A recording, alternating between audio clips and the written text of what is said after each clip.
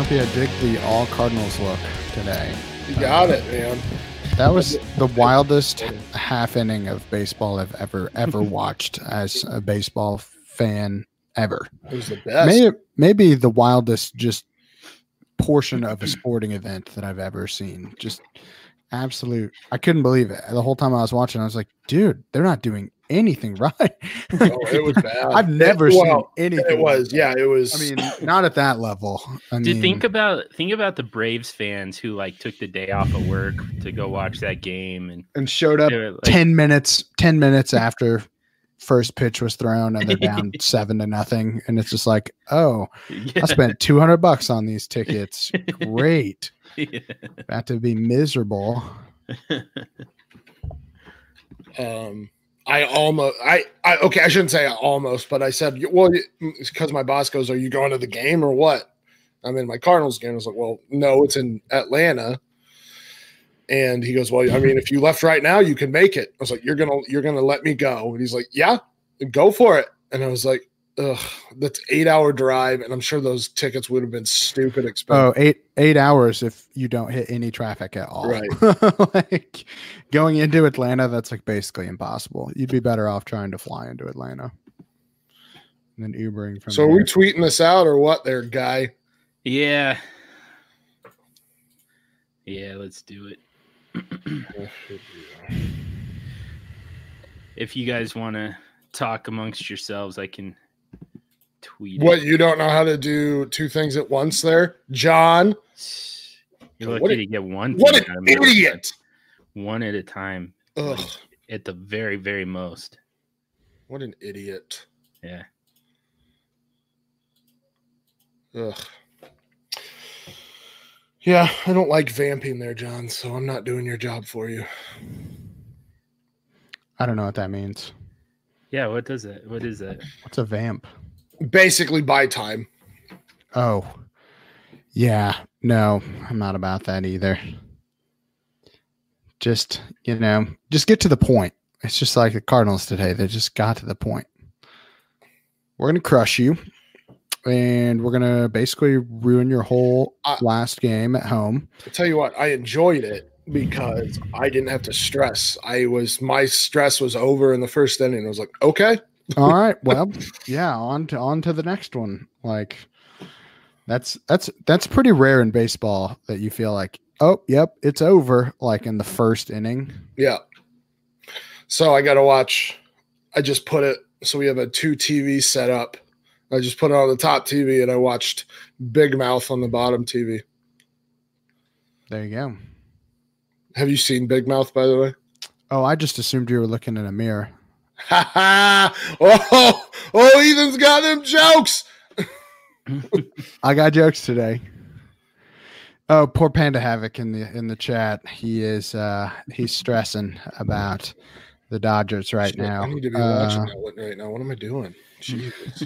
Stumpy's like, let me get a mirror and the Dodgers game up. I'm gonna have 3-0. God damn it.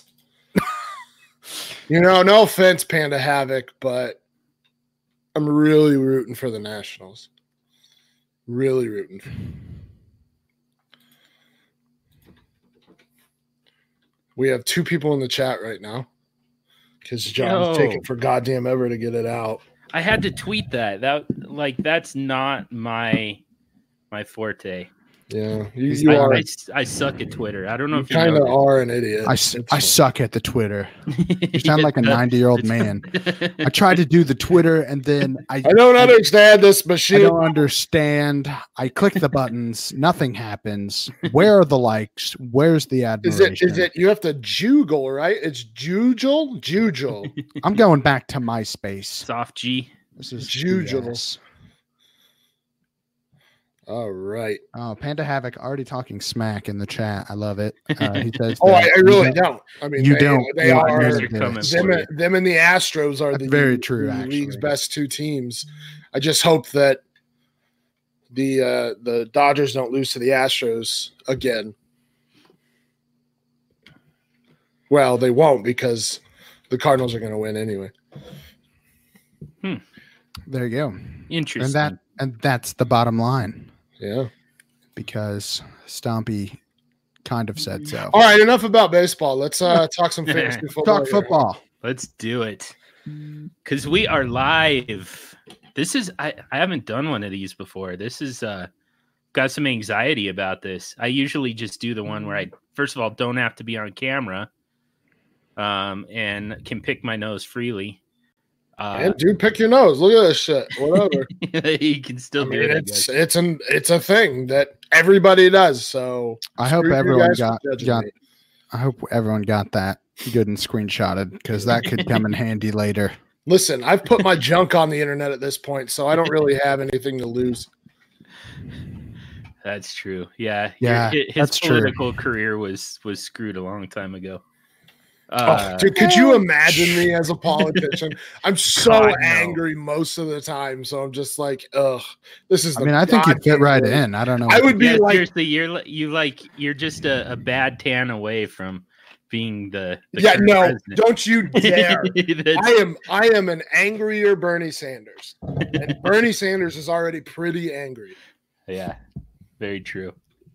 All right, fair enough. Anyways, yeah, we're live with the SuperFlex Super Show. My first time doing one of these, so I'm looking forward to it. I somehow paired myself with Stompy, and got some twice this week. That's right. Yeah, so that's gonna be weird, but we've got some Ethan Turner here to cut the spice, so that'll be good. Before we get into this live mailbag show, I just want to tell you, if you haven't subscribed already to the DLF family of podcasts, not only can you find the SuperFlex Super Show, you can also find all of the great podcasts from DLF, including the Read and React IDP podcast, where Dynasty veterans Tom Kisling-Berry and Sticky Z guide you through the world of IDP fantasy football leagues with analysis for both beginner and veteran IDP enthusiasts. You'll be sure to find something useful and interesting every episode. Stompy also knows IDP pretty well, but you can get your fix with the Read and React podcast, and then every now and then we'll sprinkle a little bit in. I've got one IDP league, and I have no idea what I'm doing ever. I just joined an IDP league this year. It's my first one. I listen to this podcast, so it has helped me to a 4-1 record to start the year, despite knowing absolutely nothing about IDP. So brag on your roster for just a second, man. Let's hear it. Well, let me pull it up real quick. When playing any type of league format that you don't know anything about, and don't really practice, the key is to just go with what you know up front. So my offensive starters are pretty solid. I'll be honest. I went offense heavy because I had no idea how IDP was even scored, or really any IDP players that I needed. So I have put together a pretty solid squad here. I'm pulling it up right as we speak. And do you want the whole squad? Because we play like a ton of IDP players in this league. Maybe just some of the core defensive players. Just so the highlights. My core is really it really revolves around Khalil Mack is D-line eligible in this league. So my D lineman, I got lucky. I did some very in-draft research on Sam Hubbard, and he has played incredibly well to start the year. So Sam Hubbard and Khalil Mack are kind of my defensive linemen. And while it's not a sexy position in IDP, from what I understand, it's definitely a positional advantage to have those two guys putting up some serious points week to week. Linebacker wise, I went with TJ Watt because I'm a Steelers fan. I've got Damian Wilson, who is starting for Kansas City right now. He's putting up a ton of points for me. John Bostic, who is the Washington linebacker, has also helped me out. I've got Todd Davis. He's not good, but it doesn't matter when you're on the field. Doesn't matter. He's putting up numbers. Todd Davis is another guy that's kind of sitting there. And then in the wings, I went after the rookies because I really didn't know a whole lot outside of the rookie class at this point. So I do have Devin White. I do have Ed Oliver as my two rookies that are holding down the fort. But for the most part, it's it's the offensive guys that I'm winning with, and the defensive guys I'm just trying to put together a solid core of defensive guys that are getting me points week to week, and letting the offense kind of ransack people. So it's worked out quite well. I just got Tyreek Hill back too, so if he plays, my team looks much better. So overall, not too shabby, despite the fact that I still don't really know what I'm doing. But I'm 4-1, so you just keep going. Yeah, I mean, the difference with IDP versus the offensive side of the ball is that snap share actually matters, because you're actually on the field and making plays every play, or you're going after the ball every play, whereas you have to rely on other people to get you the ball on the offensive side of the ball. So guys like John Bostic, who I said is not a good linebacker, but he's on the field 90% of the time, and he's going to make tackles, especially at middle linebacker. So yeah, I mean, that's the major difference there, is that IDP doesn't really rely on other players. I mean, yes, some middle linebackers are better because their defensive lines suck, and so they have to make those tackles. But yeah, I mean, the guys that are on the field most of the time are going to be making the plays, and that's not necessarily true on the opposite side of the ball. So James is giving us crap. Not sure why he's even in the chat, but I mean, always good to have one of our co-hosts just hanging out. But at the same time, I don't know that we need.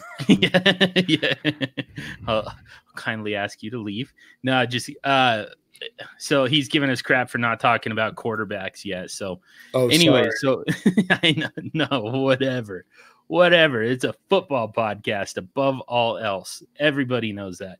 But we can leave the rest of the IDP to the read and react boys, Tom and Sticky. But we'll get into our episode here. And before we're kind of letting people still file in. We already have 5 people in the chat, so welcome everybody. Thanks for joining. While we're waiting for even more to file in, we're gonna do a Thursday night preview here. So we do start sits every week, complete with injury reports from the great Ethan Turner, and those come out Friday morning and Saturday morning respectively. So we don't really get a chance to preview the Thursday nighter. So we're going to do it here. I'm going to let Stompy break this one down with the Giants at the Patriots. Can I just say gross? Like legitimately, no. Like they should not play Daniel Jones in this one, the Giants. Yeah. It's a really bad game. And it wasn't going to be a good game in the first place. But now Evan Ingram, Sterling Shepard, Saquon Barkley, and Wayne Gallman have all been ruled out. So basically, the top 3 playmakers for the Giants and Wayne Gallman have all been ruled out.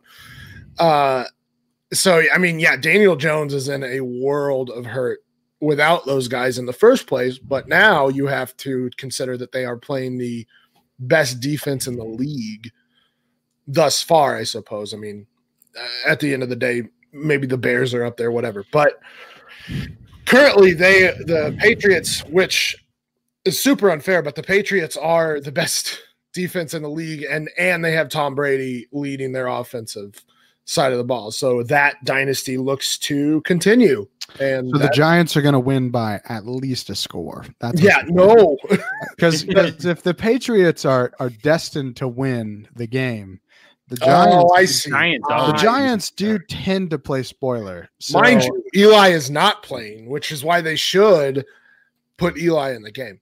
Eli's going to come in off the bench for a absolutely massacred Daniel Jones, because he's going to get destroyed in this game. There's no way that he comes out of this unscathed. Right. And Eli is going to lead them back to within 4 touchdowns. And that, I think, is a win for Giants fans. That would be all right. But the Patriots are 17-point favorites. So, there's another point Panda Havoc has made. The weather is supposed to be gross.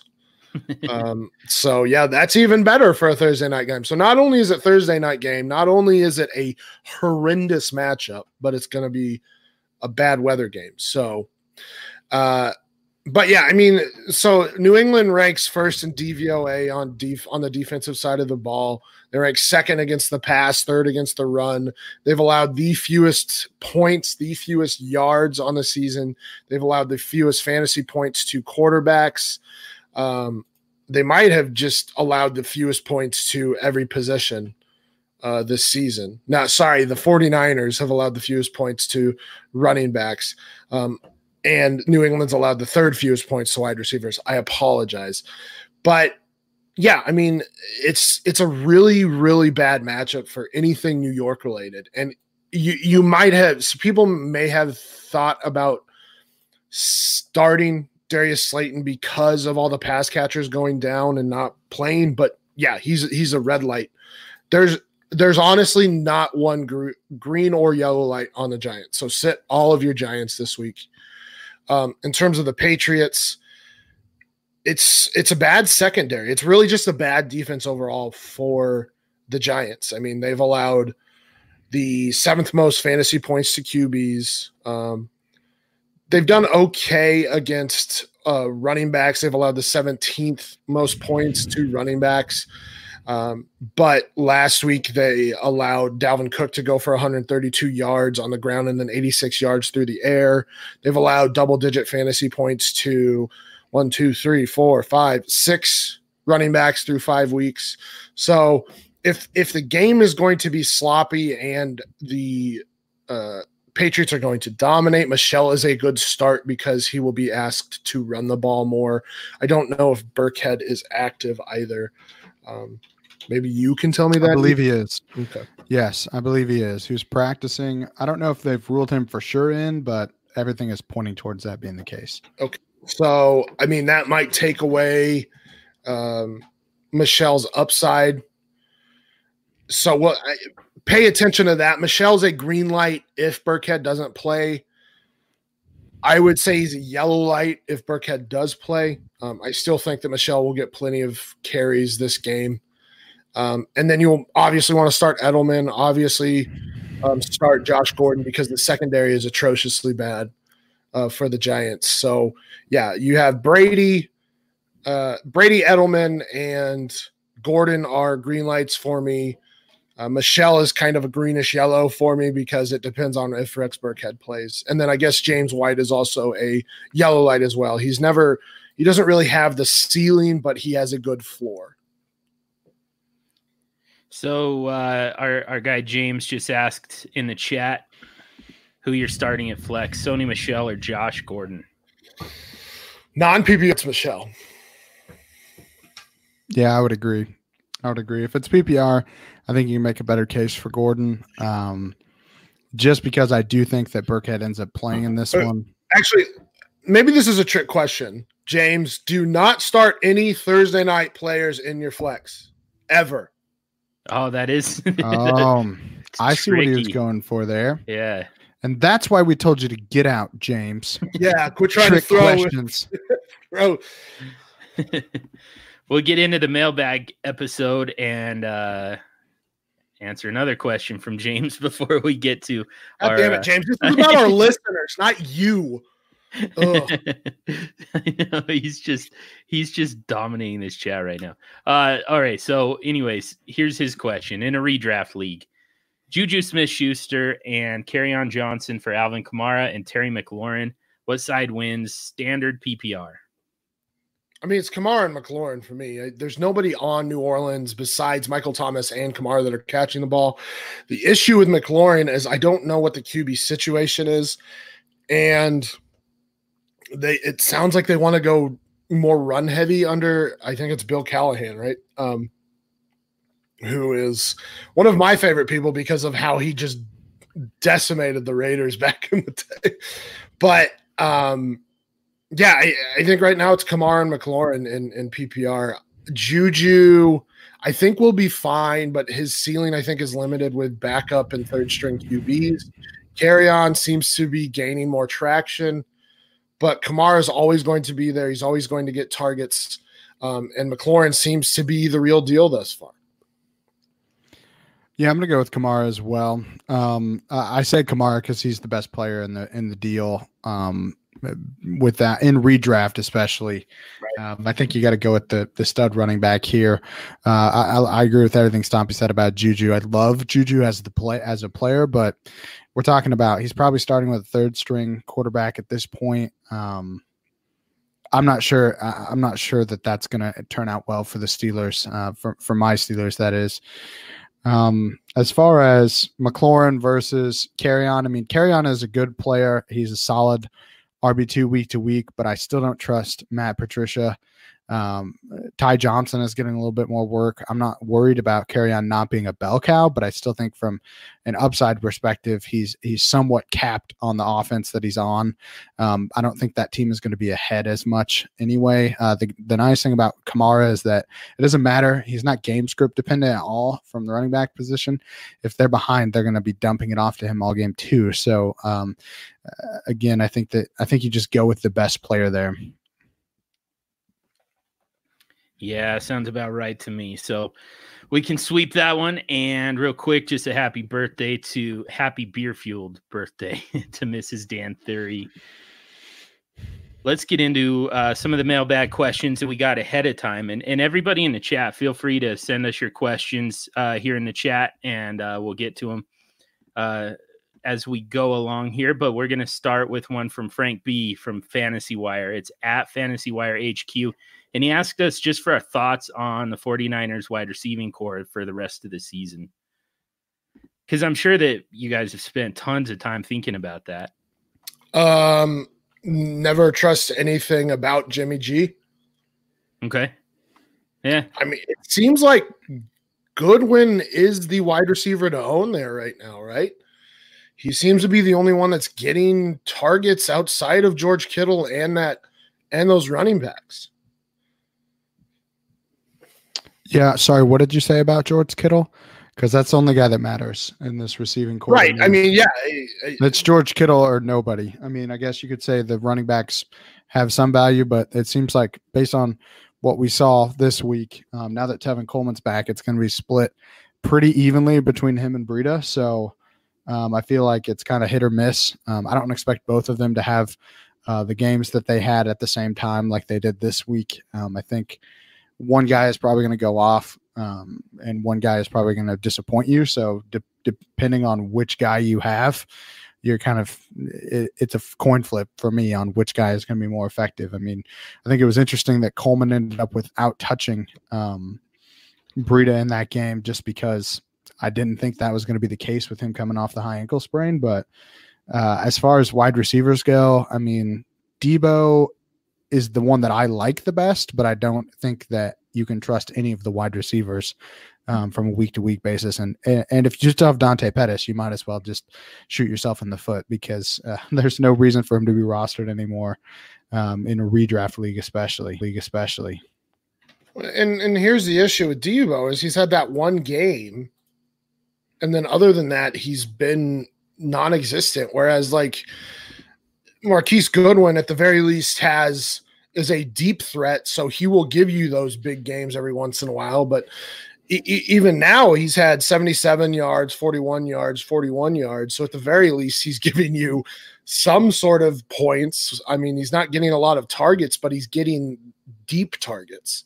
So he has at least that going for him. But yeah, I mean, Ethan's right. It's George Kittle or nobody because best guess whether Debo or Marquise Goodwin are going to have the big game. And I just don't want to trust Jimmy G because Jimmy G just has not been a good quarterback thus far.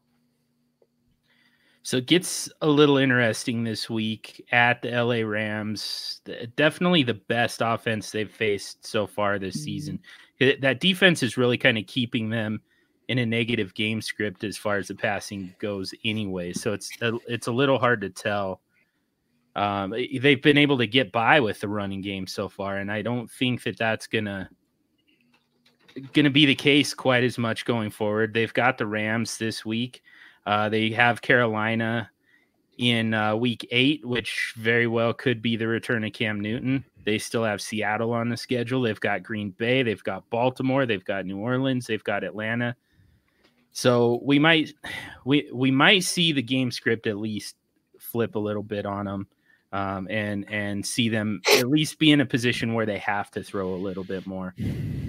Even then, though, I still want Kittle. That's I mean, I agree with what Stompy's saying on Goodwin, just because he only needs one big play, and we know he can give you that. Mm-hmm. But I don't think any of the wide receivers you can trust outside of Kittle. I mean, Kittle is the offense is running through him in the pass game. So there's really, to me, you're taking a shot on any of these guys that maybe they'll emerge, but none of them have at this point. Also, San Francisco is last in the league or first in the league in terms of run to pass ratio. They are running the ball 57% of the time and passing the ball 43% of the time. So that's just one of those things where it's like it's a concentrated offense in that there's only one player that you can really trust to get the volume necessary to be fantasy viable, and that's Kittle. Yeah, I agree. So the next one I've got for you it's a trade that our friend Dynasty Outhouse made. So he had an original trade that he was working on, and he ended up changing it. So I'm trying to find the real one, but we'll start with the one that he was originally considering. So he's in a rebuild in a SuperFlex dynasty. He has Baker Mayfield and Mitchell Trubisky and Marcus Mariota, and was thinking about trading Baker Mayfield. He would get back Chris Carson, Jarvis Landry in a 2021st that looks like it's headed for top 6, probably a non-playoff team. So which side of that are you guys taking? And then I'll find the trade that he ultimately made that's awfully close to that. That's tough, man. This is me trying not to take a victory lap here, but this is exactly what I was afraid of when I said, let's pump the brakes on all of this Baker Mayfield hype. We just didn't know what this team was going to look like, what Baker Mayfield was going to look like in his second season. And they traded away I don't know if he was an all-pro left tackle, but at the very least, one of the best left tackles in the league. And now you're seeing the repercussions of that, and that it's a bad offensive line, and Baker is not able to hold on to the ball nearly as well. He's not protected nearly as much. He's also making some poor decisions. He's not that great at reading the defense, and it's affecting this entire offense. So, but I still think that he has potential. I think he has a bright future ahead of him, and it is SuperFlex. Now, the question that you have to ask yourself is, do you think that Carson is going to be a long-term asset in terms of running backs? And if it's a rebuild, absolutely. I don't think that's you don't want to be trading for Carson. Now, he did mention that he would trade Carson away. Landry has been inconsistent at best in his tenure with the Browns. He may not be there next year because I believe his dead cap takes a gigantic dip after this season. And that 2021st obviously is nice. I have to stay with the QB here because it is a rebuild. It's a young QB, and there's question marks centered around Carson and Landry, especially in a rebuild.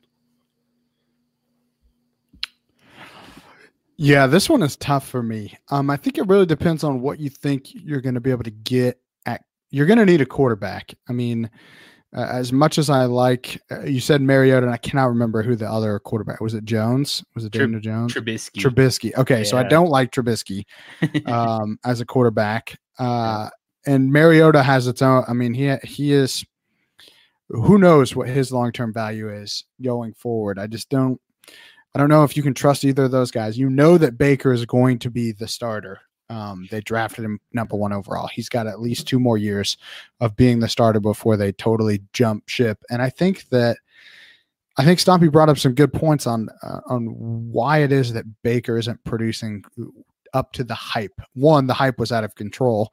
2, his offensive line is not as good as what we had hoped it was going to be at the end of last year versus this year. The offensive line has definitely taken a hit. And I think in this trade, that 2021st is really going to decide it for you. I like Chris Carson. I don't know if I trust Chris Carson long term. I like Jarvis Landry. Hopefully he ends up in a spot where he's trying to win and he's on a good team where he can once again return to that the funneling of targets, which is what he was accustomed to in Miami. Where he really showed his only value in fantasy from a PPR perspective was he just was getting funneled targets. I don't think Landry is a bad wide receiver. At 2021st, likely top 6. Okay, so if it's not number 1 or number 2, you're probably not getting Tua, unless Tua ends up in Miami. And then, I mean, you're going to have to grab a quarterback with that pick. So, I mean, which of the second tier of quarterbacks? Because to me, it's Tua, and then there's another tier with this draft class coming up. I mean, is it a Justin Herbert? Is it, I mean, I don't really like the Love kid from Utah State, but, a lot of people seem to be high on him. I just don't know if there's that Baker level quarterback talent that you're going to be able to get with that pick. So, hopefully you still have your first, because that's my number 1 rule. If you're going to rebuild, you have to have your own first rounder to rebuild. It defeats the purpose to trade that away. So hopefully you're setting yourself up to get a quarterback if you're going to take this deal. But I still think Baker is the guy that I'd be trying to build around as opposed to getting rid of him. I think the value is pretty fair, but I think you're probably selling your team a little short by getting rid of your only viable quarterback piece in terms of the rebuild. Yeah, that's totally it. And a little bit of hidden context there is the fact that he doesn't have, I don't believe he has his own pick. He doesn't have any 2020 firsts before making that trade. So with that first, I mean, regardless of where it lands, it has to be a quarterback. So, you're pretty much tied into that. And that's not a good position to be in when you already had a quarterback, to get rid of that and take on a pick that you're going to try and turn into a quarterback. It's just, I went with the Baker side for all the same reasons, but I'm curious if it changes things for you guys if you take out Jarvis Landry and replace N'Keal Harry. I mean, not really, because of what Ethan said. Like, you're running into an issue with quarterbacks. Baker is a young quarterback who has the most promise on this team, and you can't guarantee anything after Tua. I mean, you can't even guarantee Tua is going to be an elite prospect or a good quarterback in the NFL. And we've seen Baker be a good quarterback in the NFL. So at the very least, at minimum, you are swapping Baker, or you're basically swapping Baker and Tua at like the same level. At maximum, I think you're keeping Baker and getting a top 10 talent. So I have to stick with Baker. Yeah, I can't see. I mean, just because we're talking hypothetical. So hypothetically, you end up with the first pick. That's best case scenario in this trade. Tua is going to have to go to a team that's not Miami for this to be worth it for me. The only teams that I could really see him landing on that I would be like, man, I kind of like Tua versus Baker in his situation, which is still a good situation. They just need to build the offensive line, is maybe the Bengals. I mean, I guess Tua on the Bengals could be okay. He's got Tyler Boyd. He'd have ideally a healthy AJ Green, but who knows if that's actually going to be the case. Maybe John Ross will be healthy for 3 games as opposed to 2 next year. I mean, the problem that I have with getting rid of quarterbacks that are young and SuperFlex and not getting another young quarterback in return is that you're banking on a guy coming into a good situation. I liked Josh Rosen. Josh Rosen has been on the 2 worst NFL teams the last 2 seasons.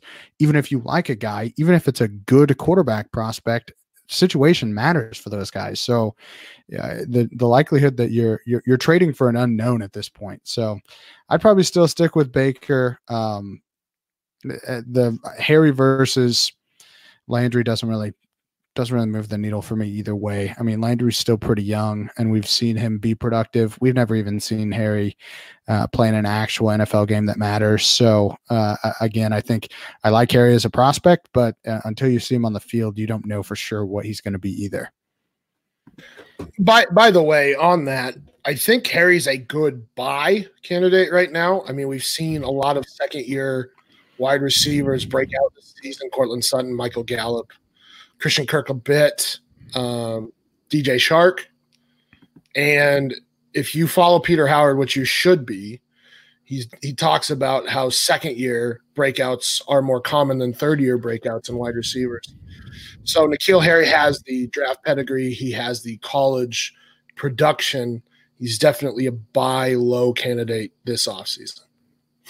Yeah, I think most rookie wide receivers are a good buy low in season of their rookie year, just because the value is they're always overhyped in the beginning of the year. Once teams start playing, they realize the production is not where you want it. I mean, you can basically name any rookie wide receiver this year outside of Terry McLaurin, who I think is you're probably paying a premium for, and I would probably be pretty happy with what you paid for the most part. Guys like Paris Campbell, who's hurt, N'Keal Harry, who's hurt. N'Keal Harry is a good one because I think right now you haven't seen him at all. So you can play into the injury like, hey, you're not even going to get this guy until like week 9 at the earliest. And then he's behind 2 other people. I mean, there's a lot of reasons that his value is depressed. JJ Arcega-Whiteside, if you like him. I mean, I guess if any wide receiver that you liked that was a rookie, you should be asking around in Dynasty right now because most of them haven't broken out yet.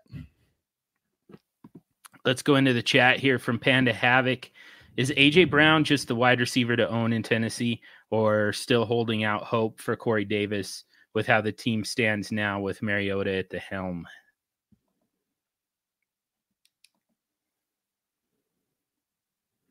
No. AJ Brown is the wide. Well, that it's actually tough to say. So I tried to say that last week, but if you actually look at the target share, they're pretty even, Corey Davis and AJ Brown. Now I would have to look at like catchable targets and whatnot. I haven't really dug in all that deep to this, but Delaney Walker has the most targets. So, and that should be fairly obvious. He was Mariota's favorite pass catcher before his injury last season. And then it's Corey Davis, and then it's Adam Humphries, and then it's AJ Brown. Corey Davis, it's 21, 20, 22, 21, and 19 targets. So they're all pretty even. So there's not really a wide receiver one for Tennessee. AJ Brown just happens to have been more efficient thus far. And really, it's just the 2 games. He had 100 yards in week 1, and then he had 94 yards in week 4 and 2 touchdowns. Outside of that, he had 25, 4, and 27 yards. So you can't really maybe AJ Brown's more of the boom bust guy. And this is something that we saw in college as he's able to work in the open field. He's able to break tackles. But I don't know if there's a wide receiver one, and I honestly don't know if there is right now, and this is not me trying to pick a fight with John on live YouTube here, but right now with Mariota and this offense the way it is, I don't know if there is a pass catcher that I want to trust outside of Delaney Walker. Yeah, that's probably fine. What does that even mean? Yeah, that's probably fine. What you just said. It's probably fine. Might be all right. I guess. Say that though, Delaney Walker only has 4 targets and 2 receptions over the last 2 games. So Best guess at this point. I don't know. I wanted to say that the schedule opening up quite a bit here is going to make a difference. That's not totally the case. I mean, you now you're past Denzel Ward, you're past Pierre Desir, you're past Jalen Ramsey. I mean, you've got him one more time here. Past Tre'Davious White, Chris Harris this week, Casey Hayward next week, and then it does get quite a bit easier as far as the schedule goes. But and the problem has been that Corey Davis is very matchup dependent. His best game was against Atlanta, where they don't really have that shutdown guy. So I think that there are probably better days ahead particularly for Corey Davis. But as far as who do I want to own in Dynasty, I would say at this point, I think it's probably AJ Brown. But like you said, I think it's fair to say that it's not going to be. Neither of them are particularly trustworthy. I mean, to me, this is pretty clearly AJ Brown for me personally. I was high on him coming in. I agree with what Stompy said to a point. You mentioned, he's only had the 2 good games. Well, he's only played 5 games. So 2 out of 5 games, he's been startable. He's not getting the targets that you would hope. This offense doesn't like to pass if they don't have to. Their goal is to just run Derrick Henry until the other team gives up from trying to tackle him. I do think it's worth noting though that he did have a touchdown called back last week because Mariota was over the line of scrimmage. So again, you could be looking at 3 out of 5 games where he had either over 100 yards receiving or a touchdown. And then obviously the one game 2 weeks ago against Atlanta, who just bleeds fantasy points to everyone, 94 yards and 2 touchdowns. So, I mean, the fact he's getting some usage down by the end zone is nice. But to me, you can't trust any of these pass catchers in any way, shape, or form. Is AJ Brown the best option as far as the wide receivers? I think yes.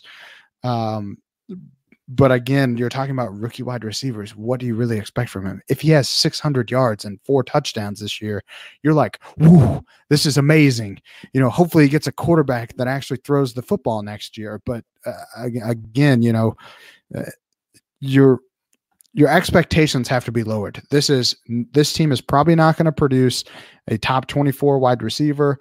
They're only going to produce a top 24 tight end because tight end is horrible across the league, and he's at least getting some volume. Running back is the only position you want on this team, and that's Derrick Henry, and that's really only because he's the only one they're using consistently, and he's just going to grind it out. LeGarrette Blount style. I always say that he's a current day LeGarrette Blount. You just run him and run him and run him and run him, and then eventually he breaks one off because you just get tired of trying to tackle a rhino every play. It's not necessarily because he's good at football, but that's my own spiel. But anyway, yes, yeah. The answer I think is AJ Brown. The real question is is this even worth debating? And I don't really know if it is. Well, and here's the other thing. So I had to spend the entire offseason defending Marcus Mariota and the fact that he was going to keep that job because Ryan Tannehill is not good enough to take that job. He's just not.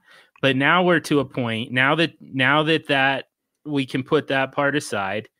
Stompy and James have been completely vanquished on as far as that goes. Marcus Mariota is the starting quarterback in Tennessee and will remain the starting quarterback in Tennessee as long as Ryan Tannehill is the only other option. Now we can kind of turn our attention to what should the Tennessee Titans actually do. And it's a very good defense. I think they've got all the pieces on offense. Are you going to win a championship with Marcus Mariota at any point? I don't see it. So, I mean, maybe now the conversation should really turn into, do we move on at quarterback just because is this guy serviceable? Of course. Is he an NFL starter? Sure. Is that good enough for us though? It really shouldn't be. So there's a chance here still. I mean, he is in a walk year. there's a chance that they move on at quarterback. And to be perfectly honest, I think they probably should. And that could just change everything altogether. Well, it feels like they haven't gone all in on either side of the ball. The Titans their defense is good, but it's not like elite to the point that it can carry this team into the playoffs and into the Super Bowl. Their offense, Mariota doesn't lose them games, but he's not necessarily like a guy that you want to lean on to win you games either. I mean, sure, he has 7 touchdowns and 0 interceptions, but there are games where he has 154 yards, 183 yards, 227 yards and 3 touchdowns. And it's just, those aren't statistics that you would be like, oh yeah, well, this guy can win you games. I mean, yeah, there are those 3 touchdown games he has, but that one, again, trying not to start a fight here with you, but he has. He has had a lot of help. I mean, AJ Brown has been fantastic yards after catch. Derrick Henry had that. He was going to be. That was one of the things he was good at in college. So right. I mean, again, that just goes back to the AJ Brown debate. But continue. So, I didn't mean to. It's like he's not a guy that's going to throw 3 touchdowns without some help. Yeah. He's not a Patrick Mahomes. Obviously, he's not a prime Aaron Rodgers. He's not a prime Peyton Manning. He's not. He's Alex Smith. To me, he's Alex Smith. Defines a game manager, and when you have a game manager, you need to have an elite defense that will carry you, and that's what we saw in like the 2015 Broncos. Is that defense was so good that it didn't matter that Peyton Manning had fallen off the cliff and Brock Osweiler was the other guy that was stepping in. Basically, they just didn't need to turn the ball over and give the defense a chance and they would win. And that's not what the Tennessee Titans are right now. And so I definitely agree. They need to move on and get a different QB here, somebody that can actually win you games. Now, it doesn't have to be elite level, but like, let's just say a Jared Goff type, I think would help them tremendously. I don't know if we consider Carson Wentz elite at this point, but I think a Carson Wentz type or Matt Ryan would be extremely helpful to this team. But I mean, after Tua this season or this upcoming class, you have a few game managers in there. I think Jake Fromm is one of those that's like, well, we consider him more of a game manager. I don't know what Justin Herbert's ceiling is. We have Jordan Love, who a lot of people are enamored with, but we don't know necessarily what he is going to be either. So, I think they are stuck for a little bit until they can find that QB or they commit to just building one of the most dominant defenses in the league. Yeah, definitely. There's a chance that Cam Newton ends up on the open market, and that's the type of guy. That's the type of guy you can actually build an offense around. But otherwise, I agree. And this is just kind of my overall perspective when it comes to quarterbacks in the NFL. I feel like these NFL teams need to be more aggressive about this stuff. So during the Chargers Broncos game this week, I believe it was NFL Live that put up a graphic that showed since 2006, there's been one quarterback for the Chargers. It's been Phillip Rivers. And it was something like 13 quarterbacks for the Broncos, something like that in that same span. And the part that got left out is the fact that in that span, I mean, have the Chargers won any playoff games? They might have won one or two. I think they beat the Colts once. Yeah, that's right. With Darren Sproles having a monster game. But I mean, they haven't been to the Super Bowl. They certainly haven't won any championships. They haven't won anything meaningful. So that continuity at quarterback, what is that actually doing for you? It's at this point, it's kind of holding you back. To me, as good as Phillip Rivers is, and this is a fantasy football podcast, so you know that this isn't totally relevant for what we're talking about. But from an NFL standpoint, at what point do you start to say, all right, this guy is not a championship caliber quarterback. Let's find someone who is. Or else let's find a roster build that he can actually compete with. that he can actually win a championship with. Otherwise, I mean, what good does it do you to have the same guy for 13 years and not win anything? Every NFL team should take that perspective. But anyways, we spent way too much time on that one. Let's rapid fire. Here we go. Here we go. So our boy Bill SuperFlex asks, is it time to sell high on Cooper Kupp, or do you think he can be a wide receiver one for the next several years? Yeah, this one hurts me extra special because it's pretty rare that I'm wrong about an injury-related comeback, but I was totally wrong on Cooper Kupp. This dude has been unreal coming off an ACL tear. It's one of those things where you just have to take a step back and go, okay, he's not playing by the same rules that normal NFL players should be playing by when it comes to this recovery. I mean, the fact that he is producing at the extent, and he's just getting fed targets and fed targets and fed targets, and maybe every player with an ACL tear, if they got fed targets, they would be producing like him. But it's everything. He has the total package. When he gets the ball, he's good after the catch. He's good at contested catches when he has to make them. He doesn't make a ton of them just because they run a lot of schemes that get him open in space, which is where he's just killing defenses. He's good in the red zone. He's good in between the 20s. I mean, he's the safety valve for this team that used to rely on Todd Gurley as a safety valve, now is shifted to Cooper Kupp as the safety valve. And he's always open. I don't understand it. It doesn't look like he's moving exceptionally fast, but he's always open. So that just tells me that just from a route running perspective, he's just on another level. And I always joke about star players, real superstars always heal faster. Called star healing. I coined it. I made it up. But it seems like the guys that are superstars, legit superstars, heal faster and come back stronger than normal NFL players do. And when I see a player do something like that, I wonder, man, if he takes that kind of approach to recovery, he's taking that approach to everything he does on the field. And that, to me, tells me that he's going to be a stud for a long time. So, no, you don't sell high on Cooper Kupp. If you're going to sell high, you wait until he just kills it for the rest of the year, and then you try to sell high then. But even then, I mean, he's young. He's doing everything you want him to do. I haven't ever been a huge fan of selling high. Like, you don't sell people that are helping you win. Well, I don't know if I necessarily agree there.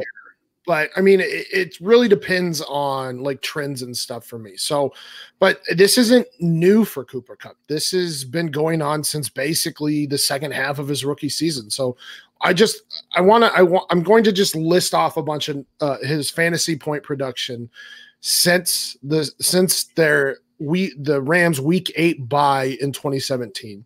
So he started off in week 9, 8.4, 10.7, 12.4, 19.6, 11.8, 22.8, 4.1, 16.5, 20.9.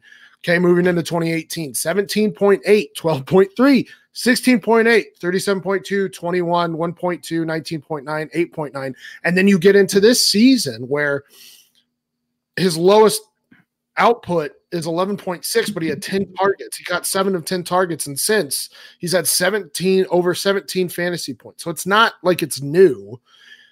Kupp fits Sean McVay's scheme perfectly. And yes, he is a fantastic route runner.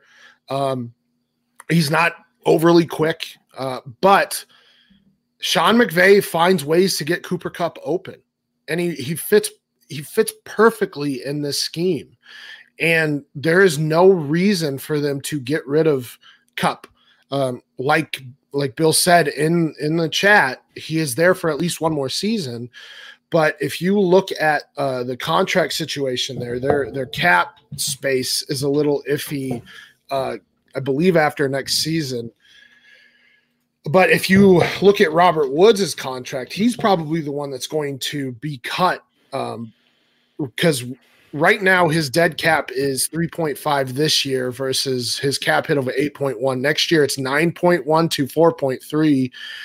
And then after that, it's 9.1 to 1.1. So it seems like Robert Woods will be the casualty of cap space or getting trying to find cap space, or Todd Gurley for that matter, because I would have to look at Todd Gurley's cap. But yeah, I mean, I would not be selling high on Cooper Kupp, because as long as he's with the Rams, and really if he finds himself in a different team that knows how to use him, he's going to be extremely valuable. And that's the way that the NFL is going, is slot receivers are becoming extremely valuable. I mean, if we look at the top, let's just say 12 receivers right now, Chris Godwin is a slot receiver, Cooper Kupp, Keenan Allen, Tyler Lockett, Tyler Boyd, Adam Thielen. Those are basic. I think I said 6 names there of the top 12 are slot receivers. Yeah, and to me, the kind of the biggest point is the one that you made on the contract situation. All of that's going to come to a head here in the next couple of years. You know, they got that window where they found Jared Goff, they got him on the rookie deal, and you know, you're able to just spend like a drunken sailor at every other position because your quarterback situation is locked up super cheap for 4 years. But that's about to come to an end, and all of these guys are going to have to go. You're going to have to break up that wide receiver core. You're going to have to break up. You know, Todd Gurley probably is one of the first to go. You know, based on the knee stuff and just the fact that the running back position, even the great Todd Gurley, is highly replaceable. That defense is going to start to get blown up, and it's going to be a little bit of a rebuild. You don't necessarily have to rebuild it. You can kind of reload it, but you have to do some bargain shopping.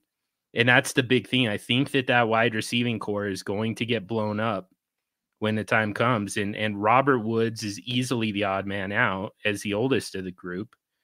Brandon Cooks has a pretty big price tag, so I could see him going as well. And at some point, you know, Cooper Kupp, he's already the top wide receiver on that team anyways. So, and he's probably the cheapest of the 3. So yeah, I mean, I think that he's probably got the safest job of that entire group. Got one that's meant to be for you, Ethan. So we're just going to sit back and let you answer this one, even though this will also be on the start sit shows. We go through all of these injuries, but this is from David Ruelis, and he's asking, do you think David Johnson plays with back spasms? I need a second running back, and all I have are Chase Edmonds and Hilliman, whatever. John Hilliman of the New York Giants. John, you can't put Hilliman in there. There's got to be something Hilliman in one league, but it's because there's no other running backs. I got hit with multiple injuries. Anyway, long story short, do I think DJ plays? Yes, most likely he does. His snap percentage dropped to a very mediocre 70%.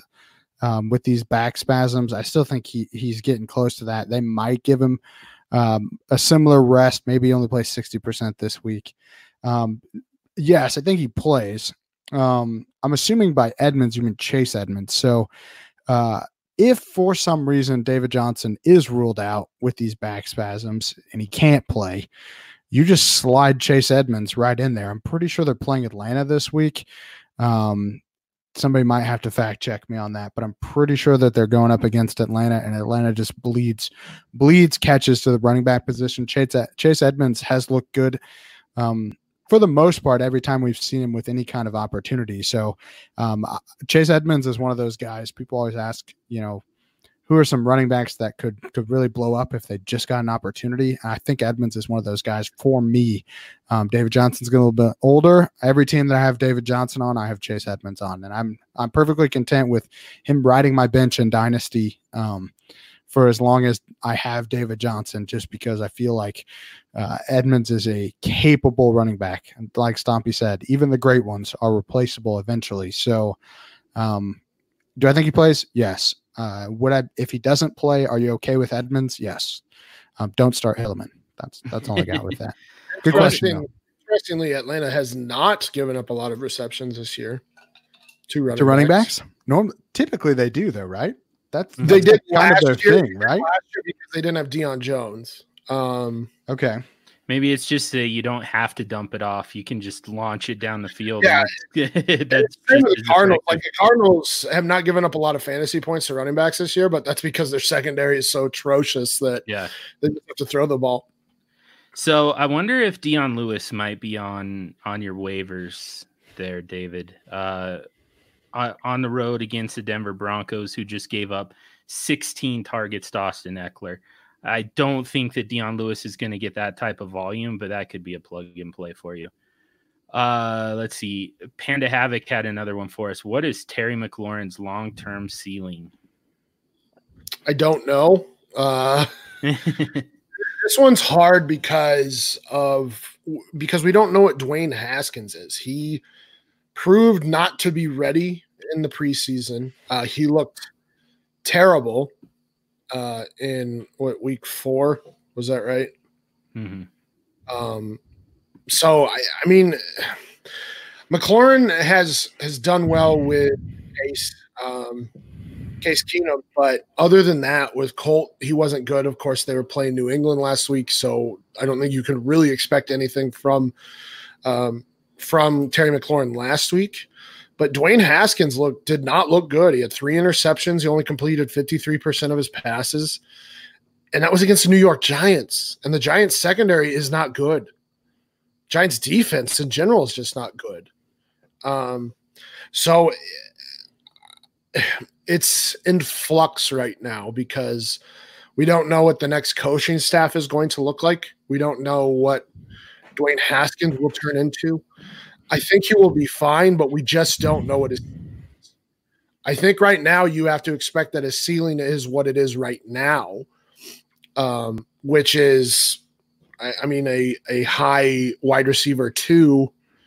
And then if Dwayne Haskins develops into a good QB, then he could be a wide receiver 1 type ceiling. Yeah, I don't know if he's ever going to have a wide receiver 1 ceiling, just because I worry about the touchdowns. Obviously, he has been able to do it so far. He is also dominating targets on that team. He had Case Keenum, who was throwing him the ball deep. That tends to help a little bit. From a volume, I worry about McLaurin only from the fact that he's basically by himself on the depth chart. You don't have Jordan Reed. Didn't have Vernon Davis either last week. Paul Richardson is below just a guy. Trey Quinn is a fine little slot receiver, but he's not going to be a guy that commands a huge target share. So right now, McLaurin is the guy. So he is getting all of the targets. He's the only rookie outside of maybe Marquise Brown. As far as consistent targets, though, I mean, look at this: 7, 9, 8, 7. So the volume is consistent.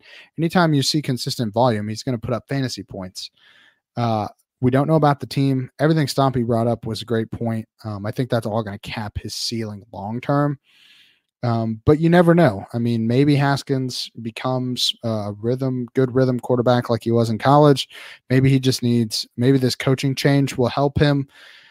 We don't know for sure. So I think you treat McLaurin as what he is showing you right now, and value him that way. And you worry less about, okay, well, long-term, what's his absolute best case? Because a lot of that it's dependent on other factors outside of how good he is at football.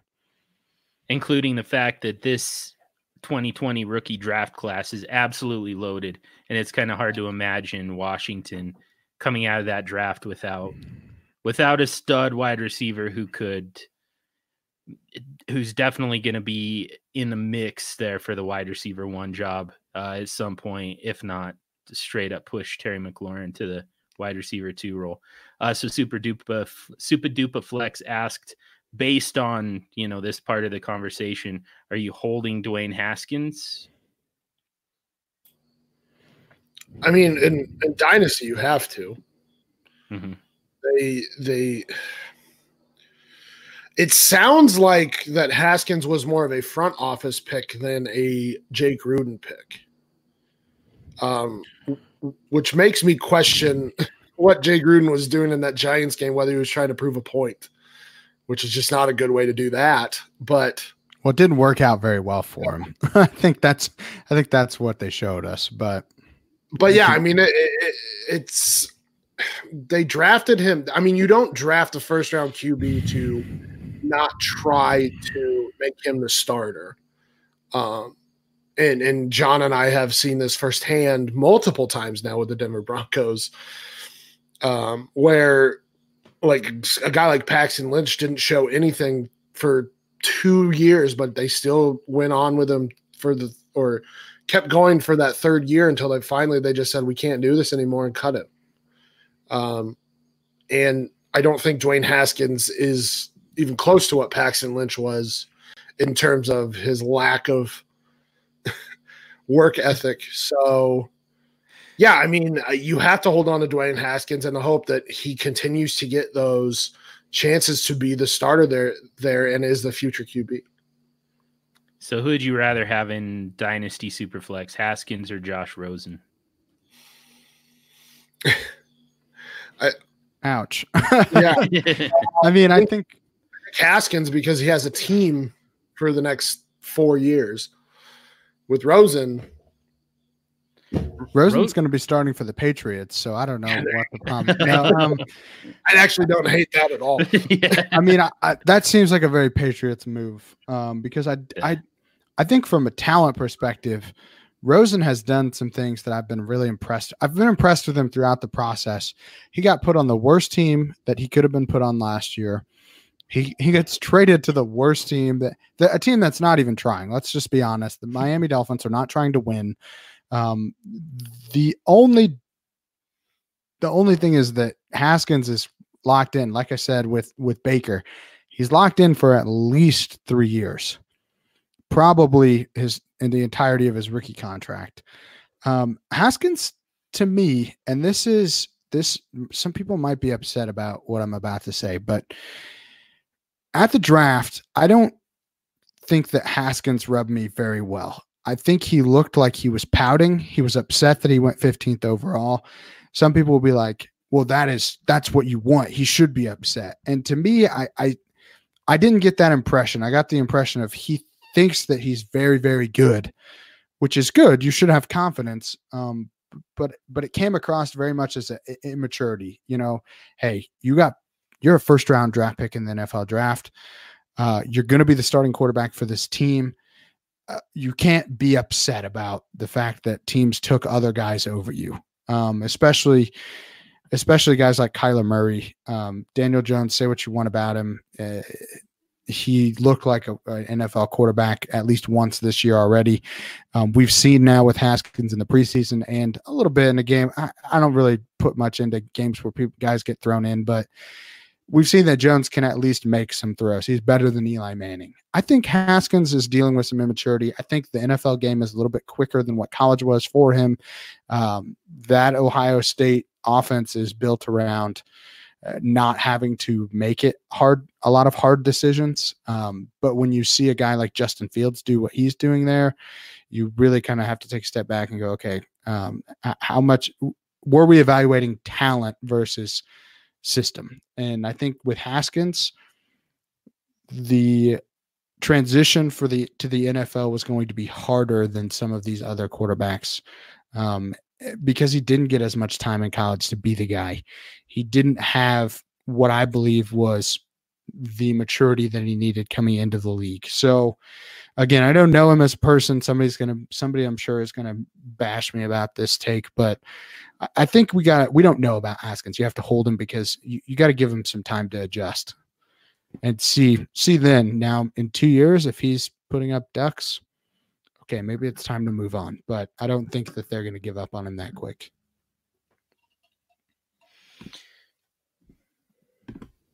Yeah, that's fair. I got 2 stompies.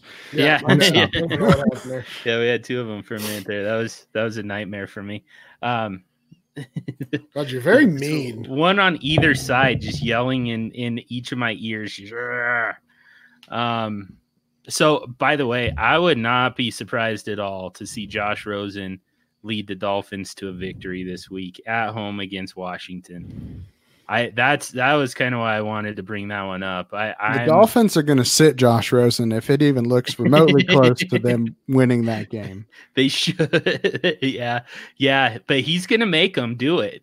He's looked good so far, and I wouldn't say good. He has just not looked bad. He's looked fine, and the team has looked bad. I don't know if he has. Yeah, the strength of this team though is a wide receiver core. So I think that Josh Rosen can get those guys the ball. Albert Wilson comes back. Finally, we get to see what we were talking about all off season. So it's going to be interesting. Like I said, I think that the Dolphins might go and get a win here. And then he's going to make him. He's going to make Brian Flores actually. He's going to make him bench Josh Rosen. Let's we better wrap it up. We've been at this a little too long, but thank you for everyone who joined as people are kind of sneaking into the chat at the last minute. What's up, Matt Williams? Welcome back. A couple of the other guys who joined and left and came back, but we'll wrap it up there. But make sure to stay tuned for the start sit shows coming up later this week. Those will be out Friday morning and Saturday morning, respectively. We'll do the NFC. The NFC home games come out on Friday, and then on Saturday is the AFC home games. And both of those are going to also have injury reports from our own Ethan Turner. So very useful stuff. We're gonna get off of here so that me and Ethan can go talk about injuries, in fact, and help you prep for all your lineup decisions for the week. The first week with 4 teams on bye. Things are going to get interesting. But thank you for joining us. Thank you all for your questions. For Stompy Sam at FF Stompy and Ethan Turner at eTurnerFF_PT. I'm John Hogue at SuperFlex Dude. Make sure you're also following the show itself at SuperFlex Show on Twitter. And we'll talk to you all next week.